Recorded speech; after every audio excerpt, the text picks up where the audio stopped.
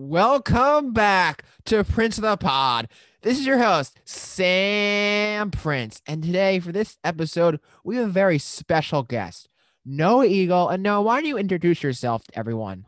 Who am I, Jay-Z? You want me to say I'm Hove, H to the O-V? No, I'm the broadcaster for the LA Clippers, among other things, Tennis Channel and Sirius XM. A former West Essex student. Go Knights. I'm a Wessex alum. Went to Syracuse University as well. And, I'm a fun guy, like Kawhi Leonard. I'm a fun guy. I like to have fun and make people smile and laugh. So that's me. I don't know. So Am I doing like a verbal Tinder profile for you, Sam? I think that's perfect. It's what a lot of people don't know about me and Noah. Noah went to the same high school as I go. I currently am a junior at West Essex High School, and Noah graduated Yes, from there. And that's Noah, right. what? So let's first question I want to ask you: what made you fall in love with sports at such a young age? Well, I would say it didn't hurt to have a dad who was very involved in sports. And for me, I would say it happened like anybody else, organically. Just being around it and seeing it and seeing the joy that it gave so many people, I was intoxicated by that, as everybody else is. And then when you follow a sport and you really get into it, it's hard not to almost dive into the deep end of it, especially when you fall in love with one sport in particular. And that's always been basketball for me. I was infatuated with basketball from a very young age. My dad's been the broadcaster for the Nets my entire life. And so early through basically up until my sophomore year at West Essex in high school, the Nets were in New Jersey. And so being from New Jersey, it was perfect. It was easy. It was our own team. We didn't really have very many. It was the Nets and the Devils, and if you want to count like the Red Bulls at one point.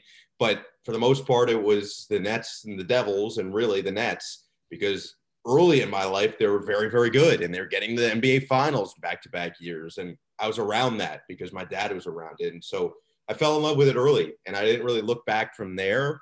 It's not that that was my only interest, but certainly early in my life, it was a top of my priority list.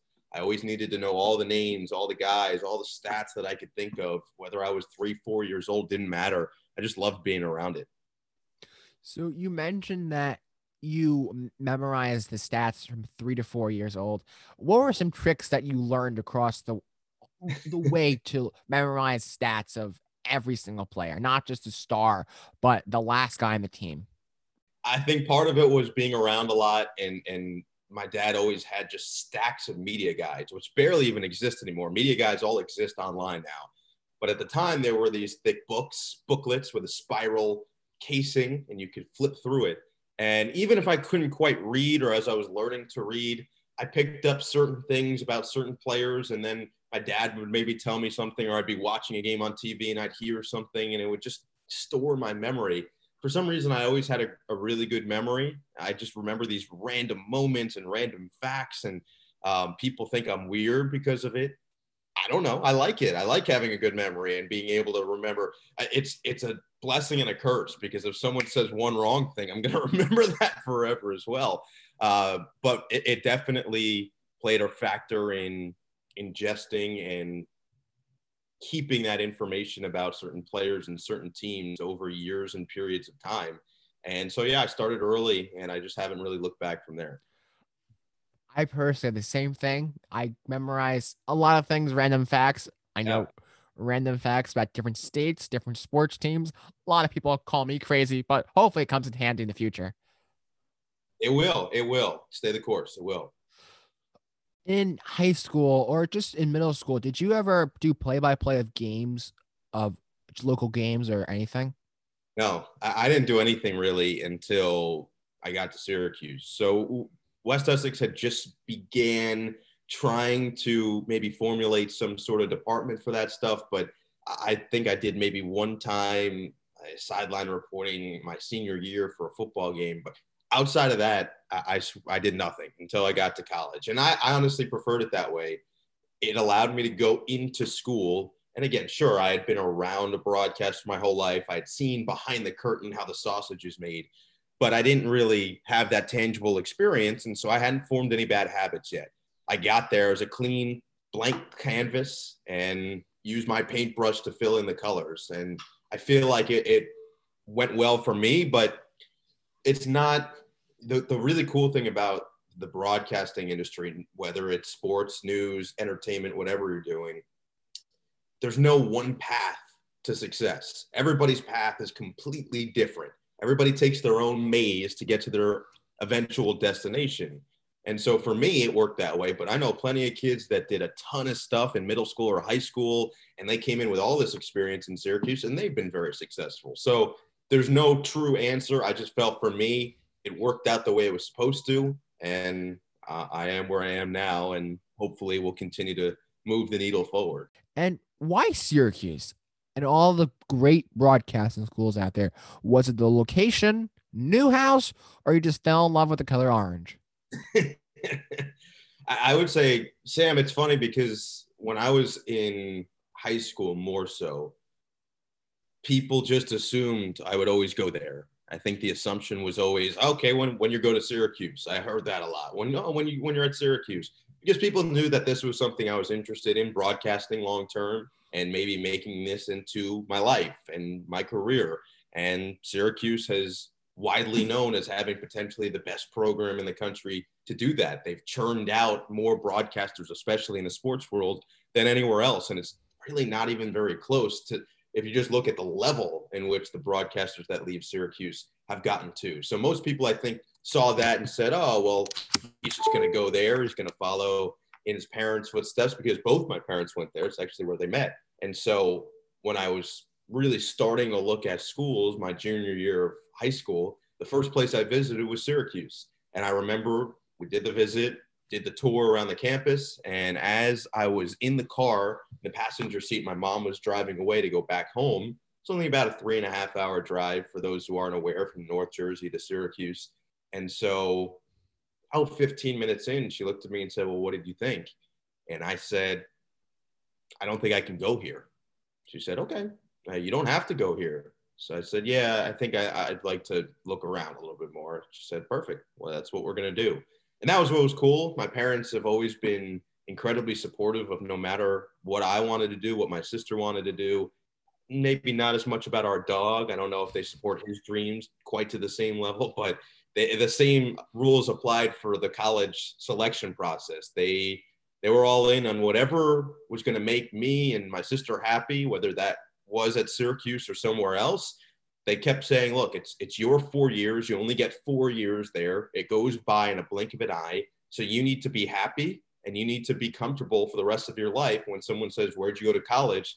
You need to be comfortable saying, I went to blank. And so that was always in the back of my mind. I went and visited Maryland. I visited Miami. I visited USC and UCLA. So all over the country. And after visiting all those other ones, I went back to Syracuse just before the start of my senior year of high school. It was the first day of classes that year at CUE. So the last week of August, to really put the timing in perspective. It was a beautiful day in central New York. And I saw the students out and about, and you could see them interacting, and you could see them getting ready for classes and using the equipment and using the studios. And after seeing all of that and comparing it to what the other schools had to offer, I said, I can't pass up this opportunity. And so same deal. My mom and I are driving away, and she looked at me about 15 minutes in and said, what'd you think? And I said, I think I'm going to apply early decision. And I did, and I didn't look back. So while at Syracuse, did you have an opportunity to call any basketball games or any other sporting events? Yeah. So at Syracuse, it's a little bit different than maybe some of the other programs, just based on the sheer numbers that you're going to get.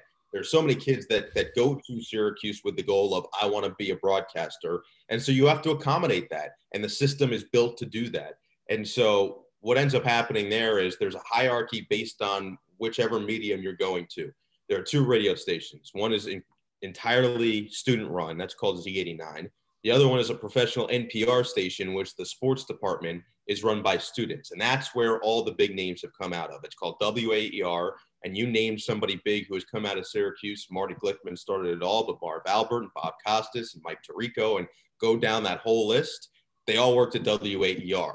And back in the day, like when my dad was there, you could only choose one or the other. You weren't allowed to work at both. Now you can work at whatever, as much as you want. And so when I was there were those two radio stations, there was a student-run TV station, and then by my junior year, there was the ACC network that came onto campus. And that's what makes Syracuse, that program, so great. It's all that stuff outside of class that is available to you. So with that hierarchy, the student-run radio station, that's the quickest path to getting on the air. And still, it takes almost a full year just to get on the air at that station. And so I worked hard there. And my first few years, I solely just worked on the two radio stations and said, I'm going to put myself in a really good position at these two places. And then I'm going to go over to the TV station and see if I can leave my mark there. Different. I chose that path. Other people decide to go, you know what, I'm going to go all in on the TV and maybe I'll join in on the radio stuff later. But the hierarchy at WAER is such that if you don't start quick and you don't start early and you don't stay with it, you'll get kind of left behind. And I think that was in the back of my mind because my dad felt that he made that mistake where he went to Z89 at the time, freshman year, and then realized the start of his sophomore year, I got to go to this station. And so that's what he did. He told me, don't make that same mistake if you're serious about this. So I didn't. And I made sure I was all in at WAER and ended up, by the time I was a senior, being the sports director there, which was an incredible experience. And so with all those experiences, to answer your question in a long-winded way, yes, I got to call a variety of events and a variety of sports and a variety of subjects. It just was a wait your turn type of deal. So the first thing I ever got to call was high school football in the area. That's on Z89.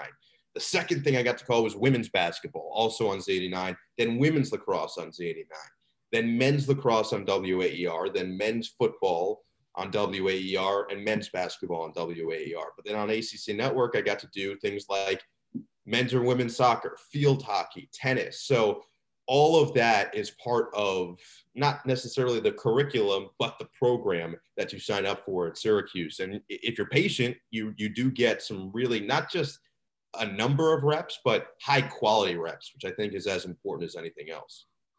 So while at Syracuse, was there a game that you called for maybe basketball or tennis or lacrosse that really sticks out to you? Yeah, I'd say there are a couple. The first one that happened, I guess you remember your firsts of each. And so I remember the first time I did a game on WAER in particular was Syracuse at Hobart lacrosse, and Syracuse got a win. I think it was 13-8. And so it was an easy drive. It's about an hour away from the Syracuse campus. And it was just cool because you felt like you really accomplished something because all the work that goes in to get that to that point at WAER is legit. So that's always going to stick there. But the first basketball game that really sticks out is the one that I got to do with my dad. And that was in Miami, my junior year at Syracuse. And it just kind of happened. And we thought it was going to be a once in a lifetime opportunity. Turns out a few years later, we've gotten the chance to do it again. But at that time, we thought it was the coolest thing in the world. And it was awesome.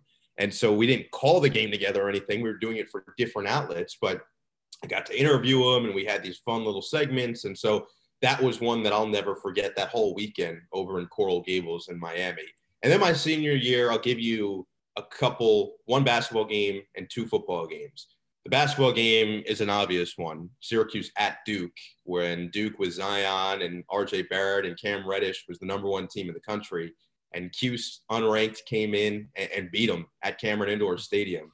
And it was just different. The environment was different. It was awesome. I went to overtime. I got to call the overtime period, and I'll just never forget it because it was so unexpected and so just incredible altogether for really waiting, somebody who, as I mentioned, loved basketball and was waiting for a signature moment of getting to call like a signature game for Syracuse basketball, a team I grew up really rooting for. And I also grew up rooting for Duke before those two became in the same conference because one was in the ACC, one was in the Big East. And Syracuse growing up in the Big East, I always loved them, obviously, with my parents going there. And Duke, I always respected what Coach K did year in and year out. And so the fact that I got to do the game with those two, and by the way, once Duke joined the ACC, I kind of threw them aside and was like, all right, I'm rolling with my boys and Cuse. But that one, I'll never forget, just all the moments that went into it and the planning and everything like that. So that was cool.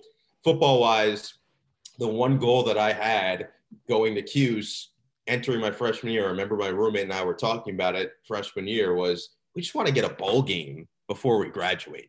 And most of the time you might be saying, that's not that big a deal. Like most programs, but for Syracuse, it is a big deal. I don't get to bowl games very often. And so my senior year, we not only got to a bowl game, but we ended up winning 10 games, which was remarkable. We were a top 15 team in the country. It was just what a season it was. But the game that clinched bowl eligibility is one that stands out to me. I was actually just looking up the box score from it the other day. Syracuse, NC State in the Dome. NC State had a number of NFL players on their roster, including somebody who's been going off recently for the Patriots, Jacoby Myers. He was on that team. Ryan Finley, who may or may not be on a roster right now, he was like a fifth-year quarterback, and you could just feel the pocket presence that he brought. And then for Syracuse, they had a number of NFL guys on their roster as well, including an All-American safety who will be a top 2-round pick this year, Andre Cisco. He'll be either a first or a second rounder. So we had a ton of talent. They had a ton of talent, and it was a shootout of a game. I think the final was around like 51-41, and it was our 6th win of the year. And so to be there calling that game in which we clinched bowl eligibility, which was a goal of mine to be able to call a bowl game, was awesome. And then the bowl game would be the third one that I'll mention. Camping World Bowl in Orlando. We played West Virginia, and we just took it to them down the stretch in that game. And we end up winning the Camping World Bowl. We go on the field after to film all of our post-game stuff with confetti all over the field, and the players are still celebrating. So those are the ones that'll definitely stick out. The Duke, the NC State, the Camping World Bowl, and then the original one, Syracuse, Miami with my dad.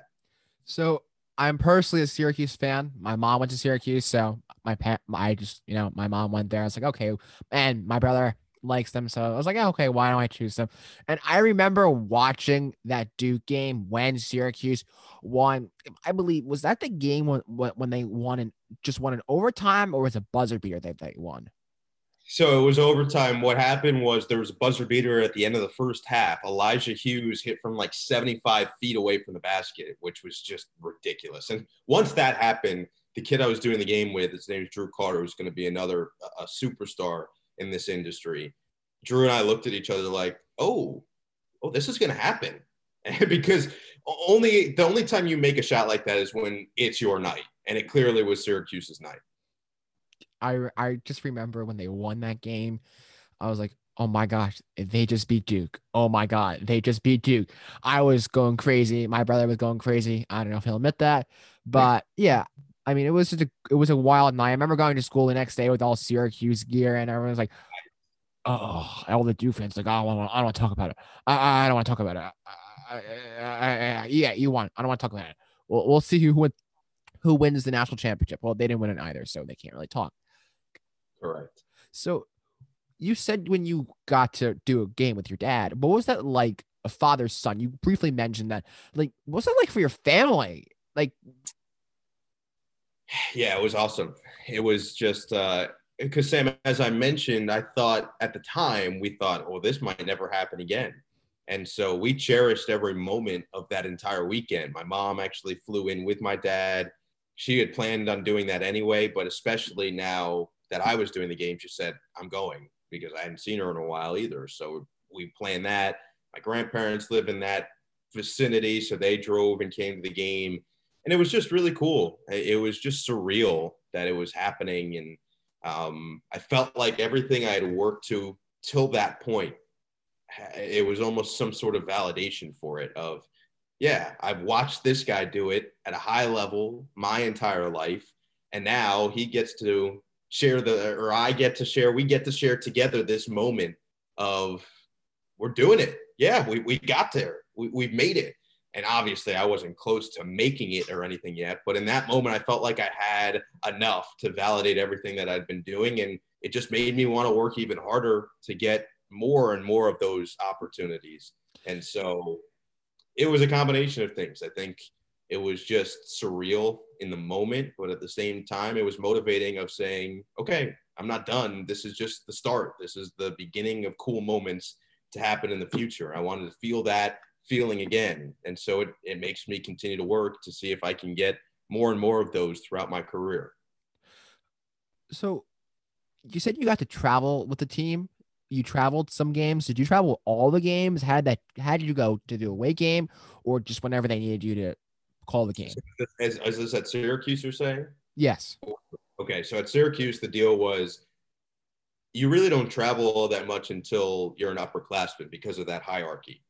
And so by the time we were upperclassmen, and me being the sports director at WAER, I was the one who determined the schedule. And so we trade off. Not everybody, it's not like one person's doing every game. You're getting a handful of games for football, a handful of games for basketball, a handful of games for lacrosse, because you got to spread the sugar. And for us, we had, I want to say, maybe 8 or 9 seniors. And then we had a handful of juniors when I was a senior who we felt were good enough and deserved the reps based on the work they had put in prior. And so we had to be equal with it. And that was, I felt my job as the sports director, and what I thought we did really well as a class was we were collaborative. So all of my fellow class of 2019ers, if you will, I thought we did a good job of making sure that everybody was getting, based on the work that they'd put in, based on the time that they had put in, and based on the level that they were at, getting the right amount of opportunity. And so when we were traveling, I was in charge of booking that. I was in charge of finding, it's hard because it's an NPR station. It's a public radio station. So the funds come from donations. And that's how the staff salaries are paid. And that's how our stuff is all paid for. And so I have to find cheapest possible flight, whether it was at 4 a.m, connecting through Timbuktu back all the way to Atlanta. Like, it was, didn't matter. If it was cheap, we were taking it. Cheapest hotel. So in Durham, we stayed at a Red Roof Inn, and I'm not sure what was going on in that room, but I did not feel the same when I left. That was the type of stuff that we did, but I felt like it was all part of the experience, and getting that college radio station experience.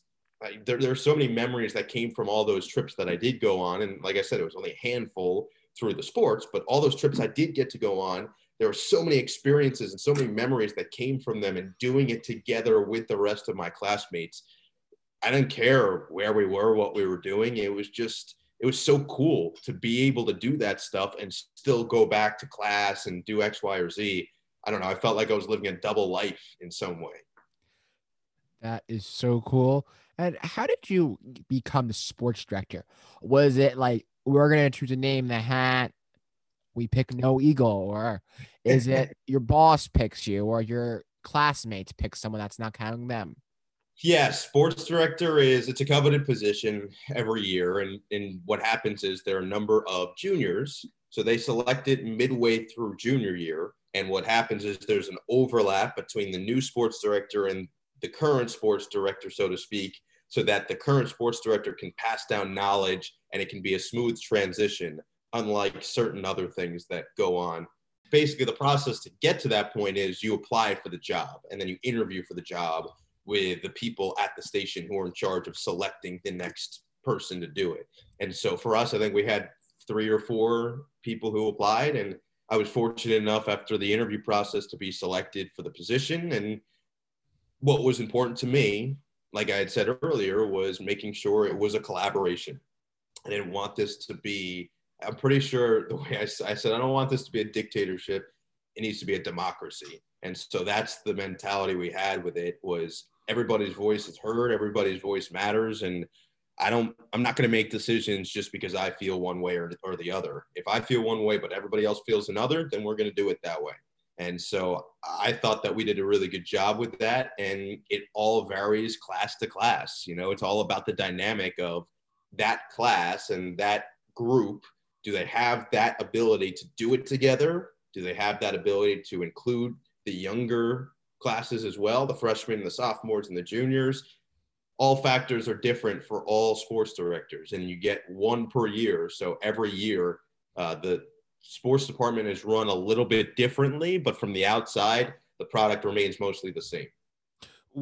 I'm sure there were tons of people who applied for that in your class.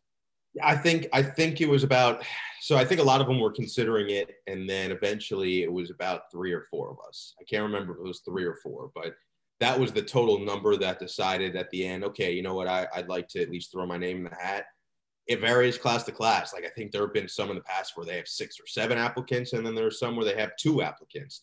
So it's really based on, again, the character and the numbers of the class, because sometimes you get a class that only has 3 kids left by the time they're seniors and only one of them wants to do it, or sometimes none of them want to do it. And then there have been times in the past where people have gone that job and done that job 2 years in a row.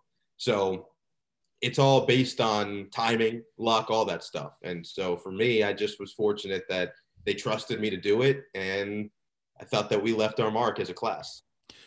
During the summer at Syracuse, when you weren't taking classes or on the radio or calling games for Syracuse, were you involved with any internships? Yes. So going into my junior year, I interned at Bleacher Report in New York, and it was a great experience. It taught me a different side of the business. I was part of a team that did branded content, so mostly animation and putting videos together. And by videos, I mean legitimate entertainment level videos that had sports as part of it. And then they would sell that to partners and advertisers.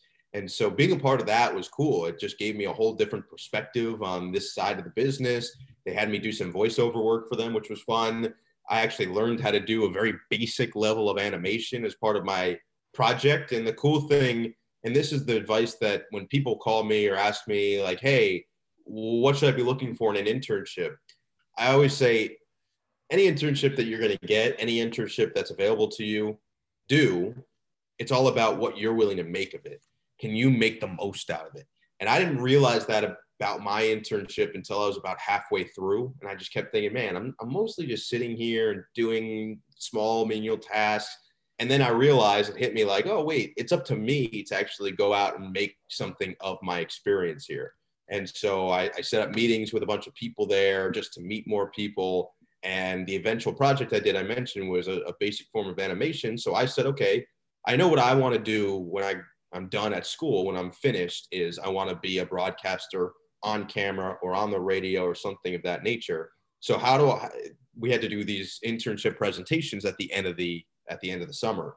And I said, I'm going to show what I feel like I do best. And so I asked people that I had met there, hey, can you help me? I want to get in the studio you have. Behind me, there's a Bleacher Report logo, and I'll put stuff in the prompter, and I want to do a full stand-up wrapping around this animation that I created. Instead of presenting my project, I'm just going to be able to click and show it. And I feel like it'll show off a lot of the things that make me, humor, impressions that I did, all the little stuff that I did for all those West Essex people listening out there, Mr. West Essex, when I hosted that my senior year.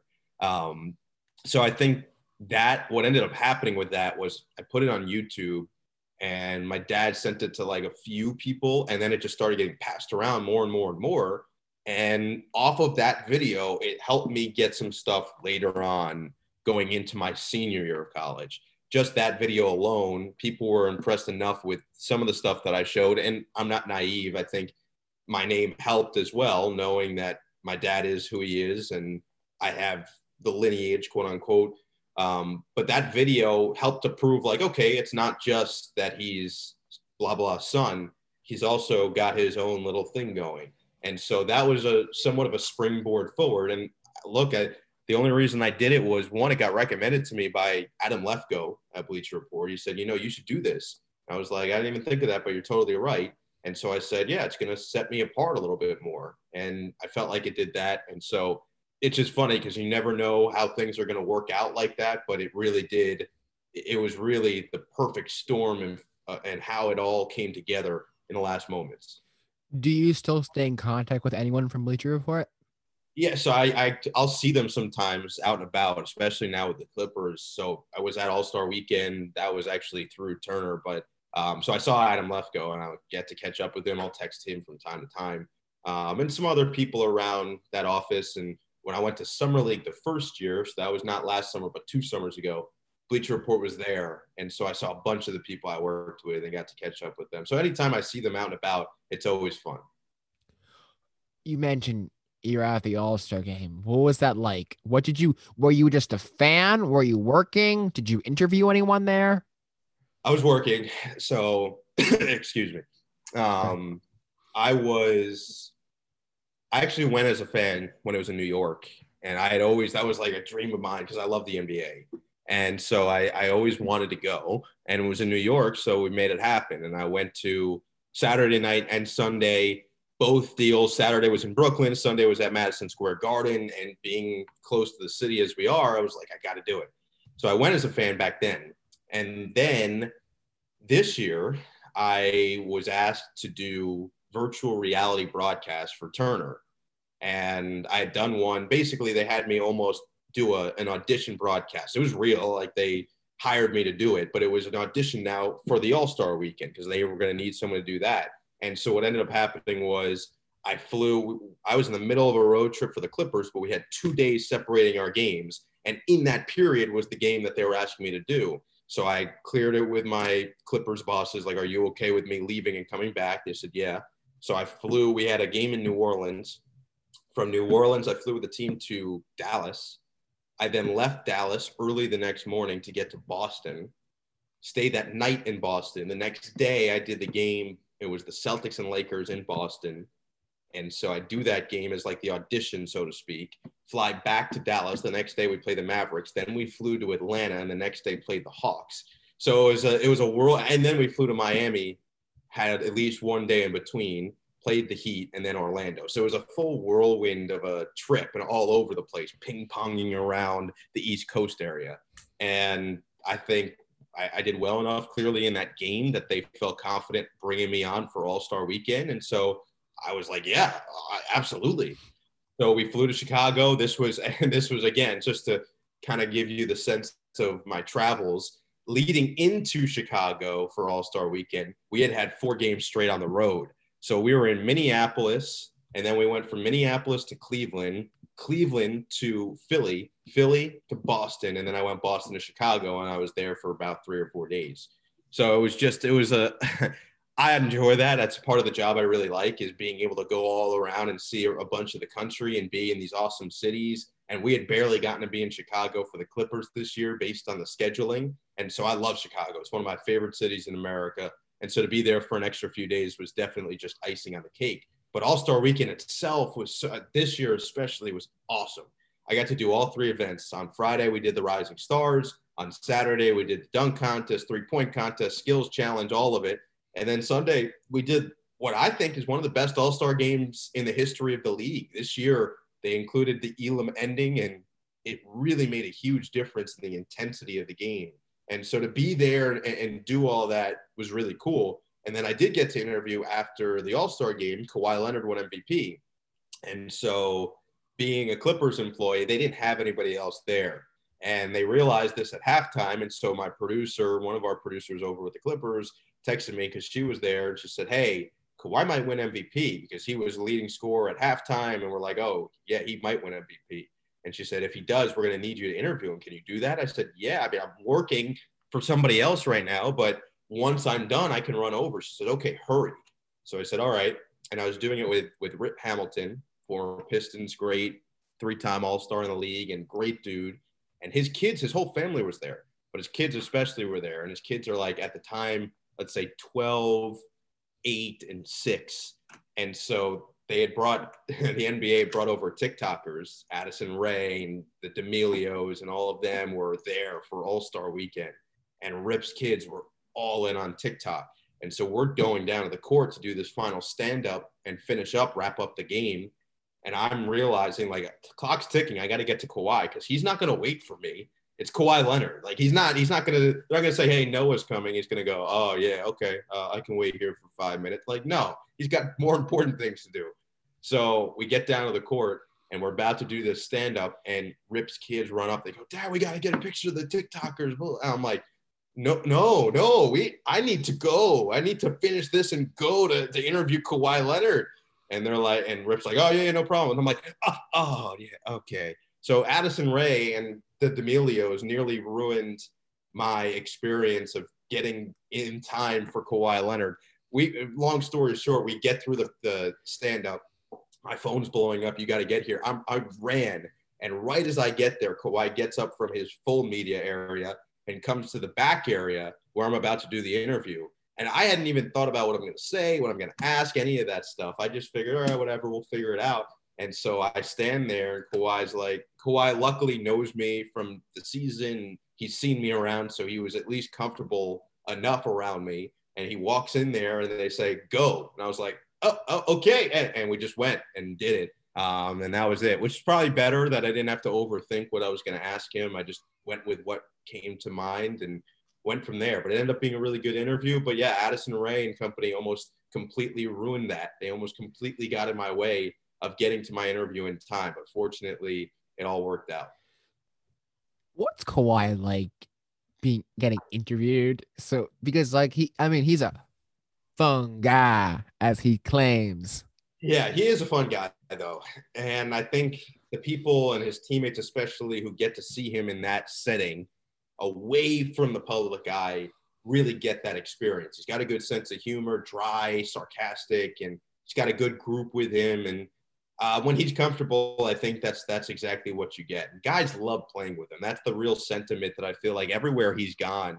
Sure, he's a little different, yeah, but there are a lot of guys that are a little different. And I think what Kawhi brings is a good sense of humor. He's just an easy guy to be around, and guys appreciate all the work that he puts in constantly to get himself better, even being one of the best players in the world. So all of that combined, I think guys really like playing with him. You could see that, and you could definitely feel that through a lot of the ways that they came to work every day. And ask anybody who played with the Raptors, they loved him. They would have loved to have him back, obviously, for more reasons than just him on the court. I think that they truly had a great bond with him off the court. Kyle Lowry and Fred VanVleet and Serge Ibaka and all of it.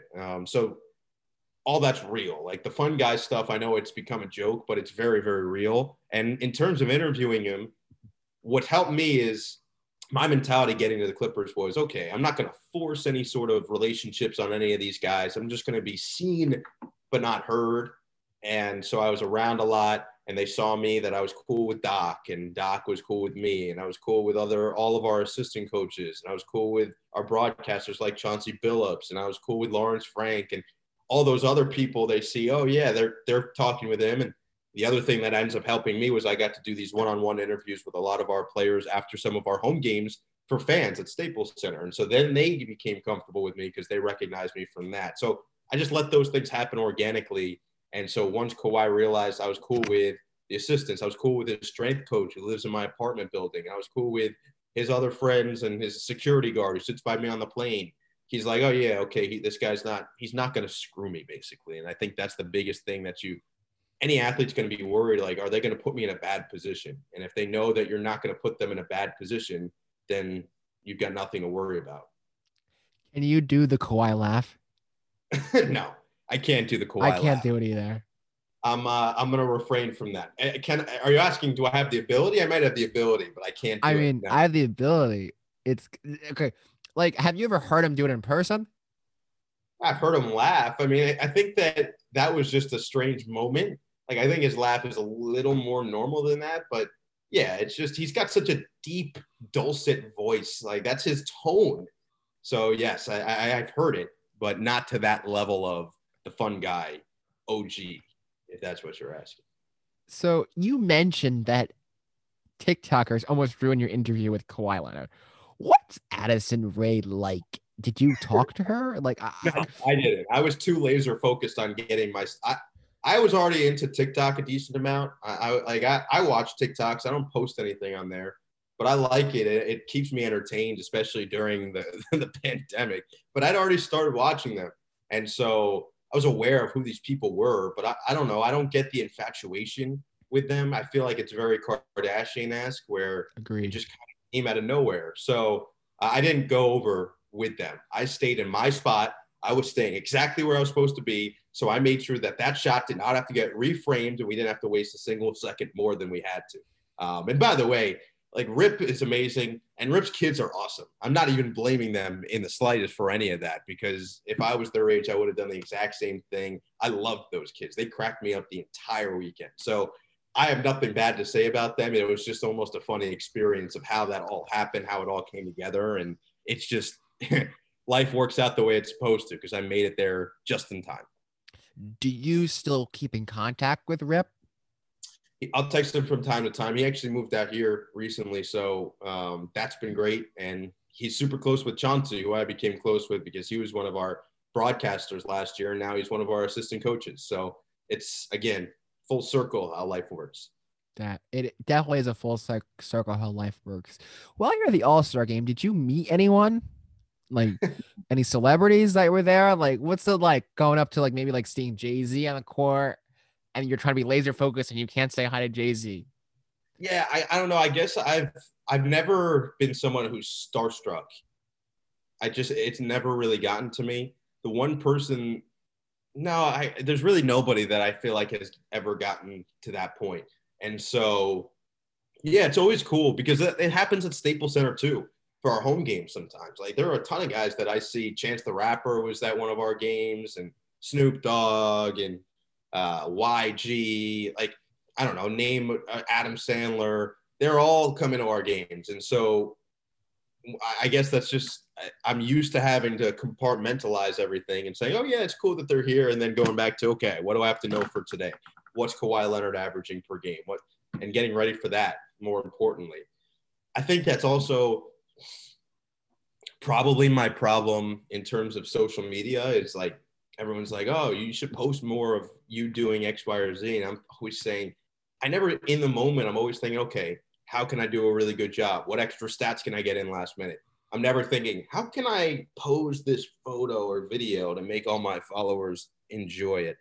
I probably should be. I probably need to do a better job of it. But right now, I'm much more worried about doing a good job in the actual thing I've been hired to do than the secondary aspect of said job. So I think it just kind of plays the same role. So you graduated from Syracuse. How did you get the job of the Clippers radio announcer? Was there like on the website job applications or through your Bleacher Report internships or any other ones you've done in the past? Yeah. So basically what happened, it's an interesting story and it's a good reminder to always make sure you're just doing the right thing and doing right by people and keeping good relationships because you never know who might be able to help you.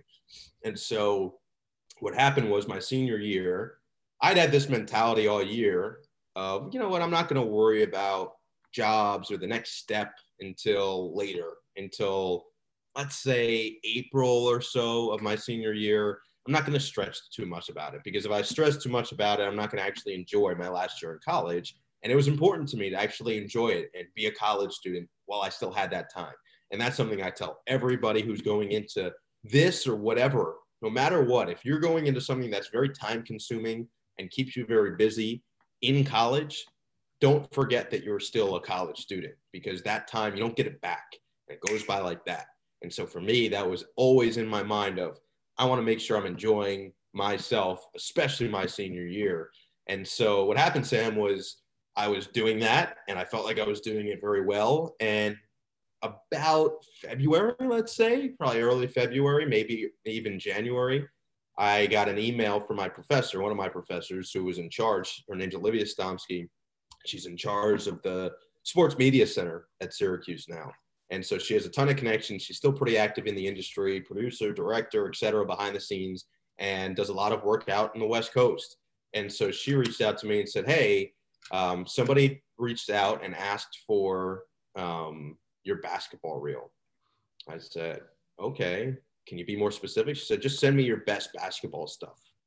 I said, okay, can I send it to you by the end of the week? She said, yeah, no problem. So I was like, can you tell me more about who this is for? She goes, I don't want to tell you who it's for. I was like, okay. So it was a mysterious opportunity. And so I took the week to put together a reel of my best basketball work and sent it over to her. And a few weeks go by, I hear nothing. She then reaches out to me in February, like late February now, and says, hey, can you send me a resume and a bio? I said, okay, did that. About another month goes by, I hear nothing. We're at the NCAA tournament in Salt Lake City. Syracuse loses in the first round to Baylor.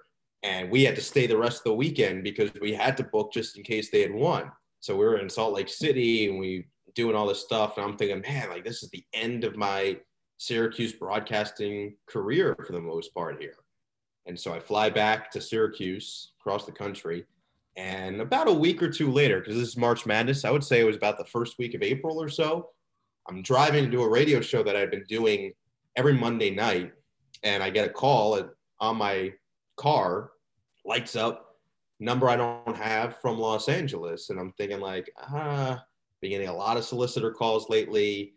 Do I really want to pick this up? But it was Los Angeles, and I hadn't gotten that before. So I said, yeah, I want to pick this up. Pick it up. I say hello, and I hear this voice on the other end. Hello? I'm like, yes. Go, is this Noah? I said, yeah. Goes, this is Nick Davis from Fox Sports West Prime Ticket. And as I'm sure you're aware, we are looking to replace Ralph Lawler with the Clippers broadcast next year. I swear, like at this point, I'm blacking out. I'm like, what? I said, okay. He goes, and we're looking to fly you out to LA to have you interview and audition for the job. This is the TV job for the Clippers. And I'm like, really? Said, oh, really? He's like, yes. Yeah, nope, for real. I said, okay, great.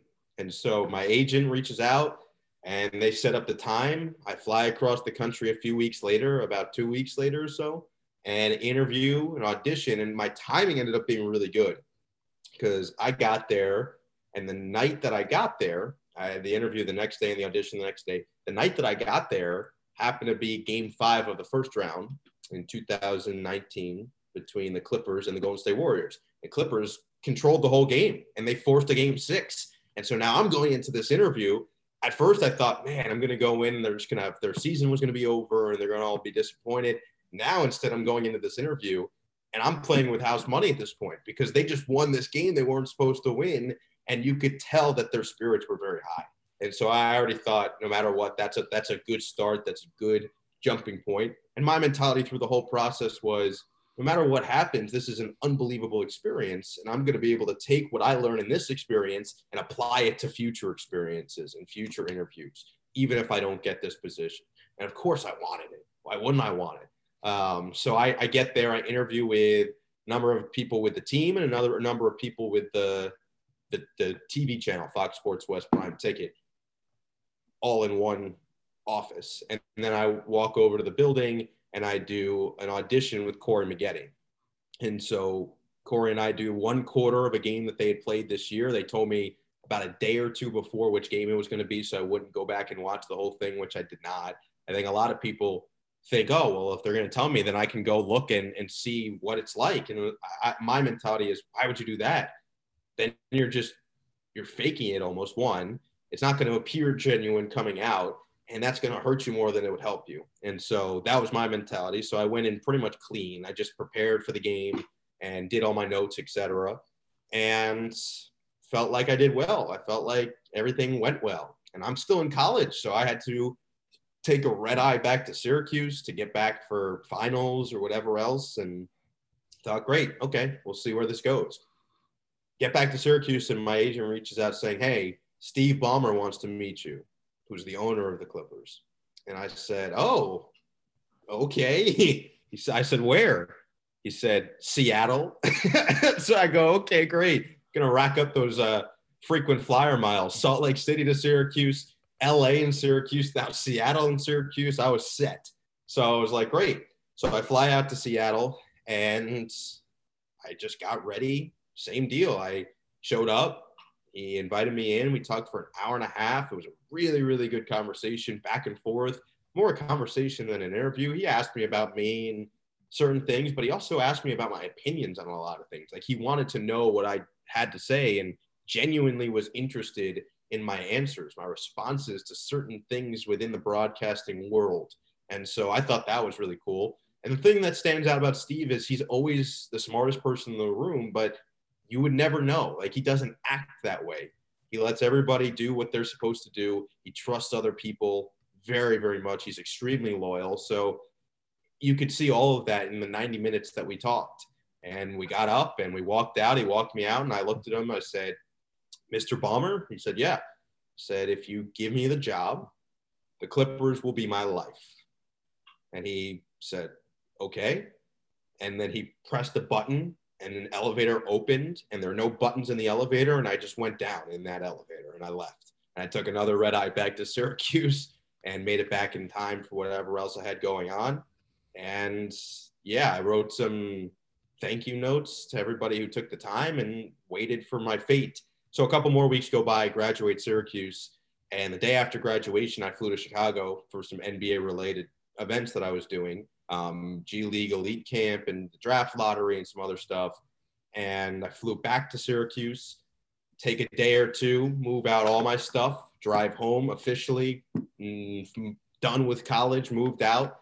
And I think the second night I was home, getting ready for dinner, and I get a call from a Los Angeles number. And this time it's from the Clippers team president, Gillian Zucker. And she was really the main person who interviewed me with the team. And she called me saying, hey, just want to let you know that we're going to go a different direction on the TV side, but it's going to open up our radio position. And we would love for you to take that job. And I was like, oh, thinking in my head, yeah, of course. She said, so take the weekend and let me know. And I'm like, oh, yeah, of course. Yeah. I played it cool. Don't worry. I really felt like I played it cool. But in my head, I was like, yeah, I can tell you right now. But I called her back on Sunday, took the job, and here I am. That is a fantastic story. You didn't even know you were applying for the job. No, I didn't. So and by the way, it comes out, I was not the only person that she had sent some stuff in. There were other people that she had recommended. What ended up happening was Steve, our owner, he's so thorough in how he goes about everything. He wanted to cover all his bases in this search. So he wanted someone with a lot of experience. He wanted somebody who was fresh, somebody who was young. He wanted somebody who has been around the organization, stuff like so. He got a wide variety. And with that young thing, the people that he tasked with going out and getting candidates just happened to know Professor Stomsky. They reached out to her and said, anybody that is on your radar. And I just was lucky enough to be one of those people. You are very lucky. Your first year, Kawhi Leonard comes to Clippers. Paul George comes to Clippers in a matter of 24 hours. What's your personal reaction? Or are you like, oh my gosh, we just got Kawhi and PG-13? Because my reaction was, I can tell you exactly where I was. I was actually in Michigan. I was traveling with some friends, and one of my friends, he was a Raptor fan. He's from Toronto. He's like, oh my God, we just lost Kawhi. He's like depressed the whole morning. He's like, we're still champs. We're still champs. Like he knew, he thought it was coming, but he's like, to the Clippers. He was shocked. He's like, Sam, I'm telling you, it's going to the Lakers. He's going to the Lakers. I was like, I wouldn't be surprised if the Clippers are in there.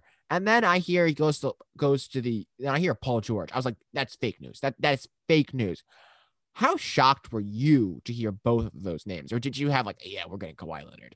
No. So at that time, I had known that I had already gotten that job. I knew this was what I was going to be doing. I knew I was going to be connected to this organization, but it wasn't public yet. And they had asked me, hey, till we make it public, just make sure that you can tell, people you're close with, but keep it to yourself for the most part. And so I couldn't really publicly celebrate or do anything.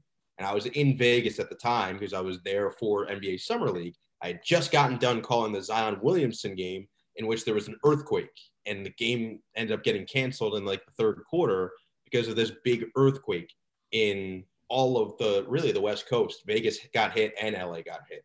And I remember thinking like, oh, it's an earthquake and then another earthquake that was caused by Woj this time because the Kawhi and PG news came out. But I just remember these feelings of butterflies in my stomach as I was preparing for my next day of games at Summer League, and I get these alerts and I'm like, oh my goodness, this can't be real. Like, not only do I get this dream opportunity, but now we're going to be one of the favorites moving forward. It was unbelievable. It was just this incredible euphoria that I don't know how you can really match. It was just unbelievable in that moment of that realization of, oh, I'm in the perfect situation right now. And I'm going to be getting so many highlights. And it's just going to be, we're going to win a lot of games and we're going to do this and that. So yeah, the excitement and the build up to the season, it was fantastic. Fantastic. Something I'll never forget. Now, what's Summer League like? I personally have always been fascinated with Summer League. I've always wanted to go, but I just haven't had the opportunity to. One day I hope to go as a fan to just watch basketball. So I'm a big basketball fan myself. It's like people call it the preseason or the spring training of basketball. Would you agree with that? No, not at all. Summer League is it's really cool. I love the event, and it's great because all the players end up showing up in Vegas, and we'll see how it goes, with COVID and everything in the future, how they're going to deal with that, and hopefully by the time Summer League's ready again, won't have to deal with it.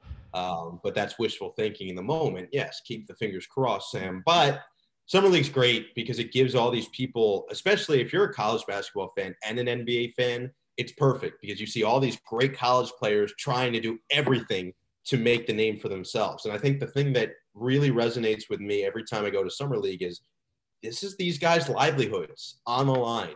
They are playing for their lives. Same deal with the G League. And I've done some events in the G League, and it's the same thing. Like, they will do whatever it takes, at least the vast majority of them, to get to where they want to get to. And you can feel that intensity at Summer League every single game. There's going to be at least one person out on the court that will do whatever they have to do to put themselves in the best position to make a roster. And so I think the better analogy, more so than spring training, is like that's the JV, and then the NBA is the varsity.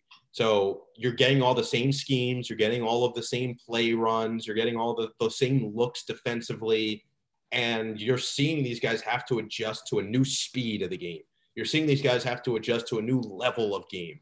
And to see that on the fly and see that learning curve is really cool, especially for young guys who are expected to be great players, and see that type of pressure for the first time. How do they deal with that? With a lot of people watching on TV, they know that people are expecting them to go out and perform. So that's always cool. And yeah, the JV versus varsity thing, I think, is the one that stands out. Like, these are the guys who are going to do whatever it takes to get that next level. And you know that there are people in high school, let's say, who are maybe a sophomore on JV, but then get a look at varsity because of all of what they've done at that JV level. So I'd say that's the description I'd use for it.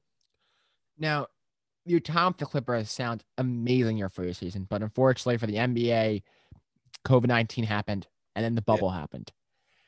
Did you go into the bubble yourself?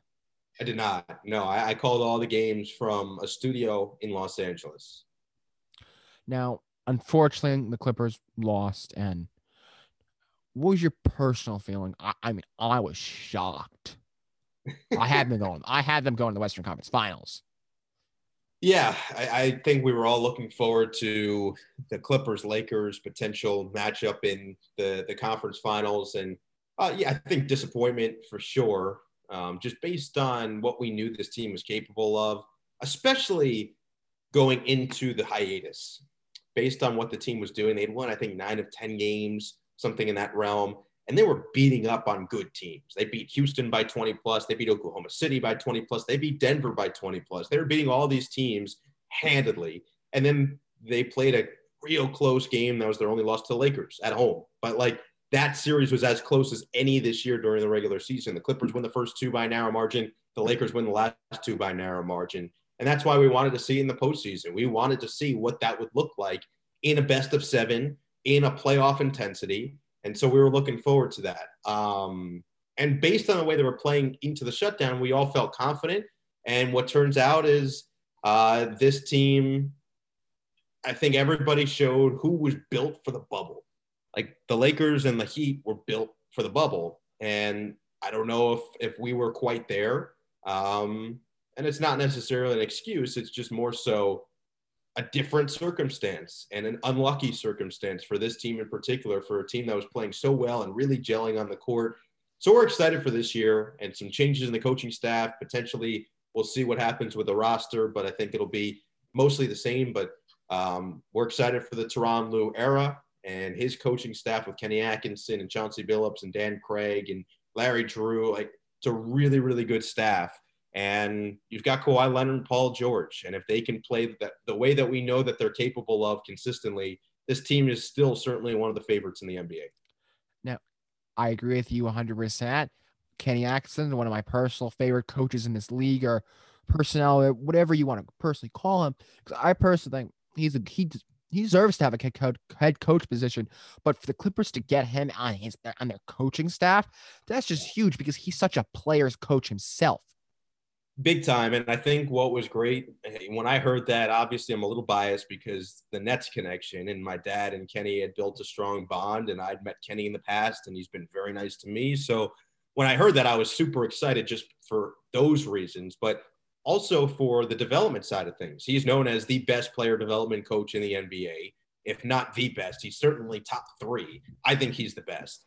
And Same. just look at what he did for the Nets as an organization, developing the talent that they had. They had to develop their own guys that weren't even necessarily draft picks, or they were guys that squeaked through in the draft or undervalued in the draft, and he developed them. Joe Harris is going to make a lot of money because of Kenny Atkinson. Brooke Lopez developed into a three-point shooter because of Kenny Atkinson. And so when I see all of that, and I see some of the young guys and young talent we have on the Clippers, Ivica Zubac, who this front office believes can be an all-star. And I'm with them. He's only 23 years old. He's not turning 24 until March. He's incredibly young, and he proved in the bubble this dude is a legitimate starting center and has the potential. Really, the sky's the limit for him. Landry Shamet had an off sophomore season, but his rookie year, he was setting rookie record for three-point shooting in the NBA. And he has the ability to be a Joe Harris, JJ Redick type of player long-term in this league. And so if Kenny can unlock something in him, you're looking at a completely new dynamic with this team. It's a brand new weapon that they didn't quite have in this year's postseason run. Even some of those other guys like a Montrezl Harrell or JaMychal Green, you continue to develop some of those sharper, finer skills. And then they have some other young talent like Terrence Mann and Fiondu Kabengele and Amir Coffey. Kenny Atkinson is there to develop those guys. He's there schematically as well, and he's going to help T. Lue in a variety of ways. But he is there to help develop some of that young talent. And I think if they can develop further alongside of Kawhi and PG, it completely changes the complexion of how I look at the team. Agreed. Now, for last bit, you mentioned that you covered tennis for SiriusXM. Did you cover any recent tennis matches? Yeah, so I'll do it really for the Tennis Channel. And with them, I've been afforded the opportunity to do some really cool stuff. I first started, they actually offered me a position as somebody who would basically, anytime they could use me, they would. That was their whole mentality. And they're based out of LA. And so they had offered me this position before I even officially got a Clipper job. And so once that Clipper job came in, I reached back out to Tennis Channel. I was like, I'm all in. I'm moving out there. They said, even better. And so I started doing some stuff with them last year. And then the basketball season went through, and I didn't really have much time because I'm in the middle of the basketball season. And they knew that. And they know the priority, which I told the Clippers, is the Clippers. As I said to Steve Ballmer, the Clippers will be my life. I plan on keeping that promise. And so once the basketball season ended, actually, I should say before it even restarted, so we get this hiatus. The NBA's put on hold. We hear bubble's going to start July, end of July. And I said, great. So Tennis Channel reaches out to me, let's say end of May. And they said, hey, beginning of June, we have some time if you're available. I said, okay. And so I flew back to LA, and I got a number of exhibition events I did in June. I did a number of exhibition events in July, and then went through my NBA season. And so they reached back out to me and they said, hey, we're going to Paris for the French Open. We know that the Clippers are your priority, but if they are eliminated by a certain round, can you come, or will you have more obligations? I said, I can come if they fail to reach the conference finals. And so going in, this was, I will be in Paris if they fail to reach the conference finals. And we're watching it closely. They're watching it closely. And sure enough, we lose in game 7 of the second round. And so it was, I would have preferred the Clippers to keep winning, sure, but it was a solid consolation prize, so to speak, to be able to fly out of the country and leave all of that behind for a little bit, leave this behind for a little bit, and feel like I'm doing what I normally do once again, even for a short while. And so that experience was amazing. I'd always want to go to Roland Garros, and to be there, even without the fan experience, even without the normalcy, it was awesome. I'd never been to Paris, and it was just really cool to see that and be somewhere else. And so I got to do that. I came back here, obviously, and then I did another 2 weeks of events in a variety of places, but from Los Angeles. So I've been really fortunate. They've been really great to me, and I'm thankful that they've also believe in me to the point that they feel like they can keep using me in these situations. So I'm really thankful for them, thankful for everybody. I'm thankful for life, Sam. I'm a thankful person. What can I say? I like Thanksgiving. Now, Noah, thank you for coming on today for today's episode of Prince of the Pod. We all really appreciate it. I really appreciate it most of all. And this is your host, Sam Prince. Again, before I close that, thank you for listening today. And if you have not already, go follow Prince of the Pod on Instagram and Twitter. And hope you listen to more episodes in the future. This is your host, Sam Prince.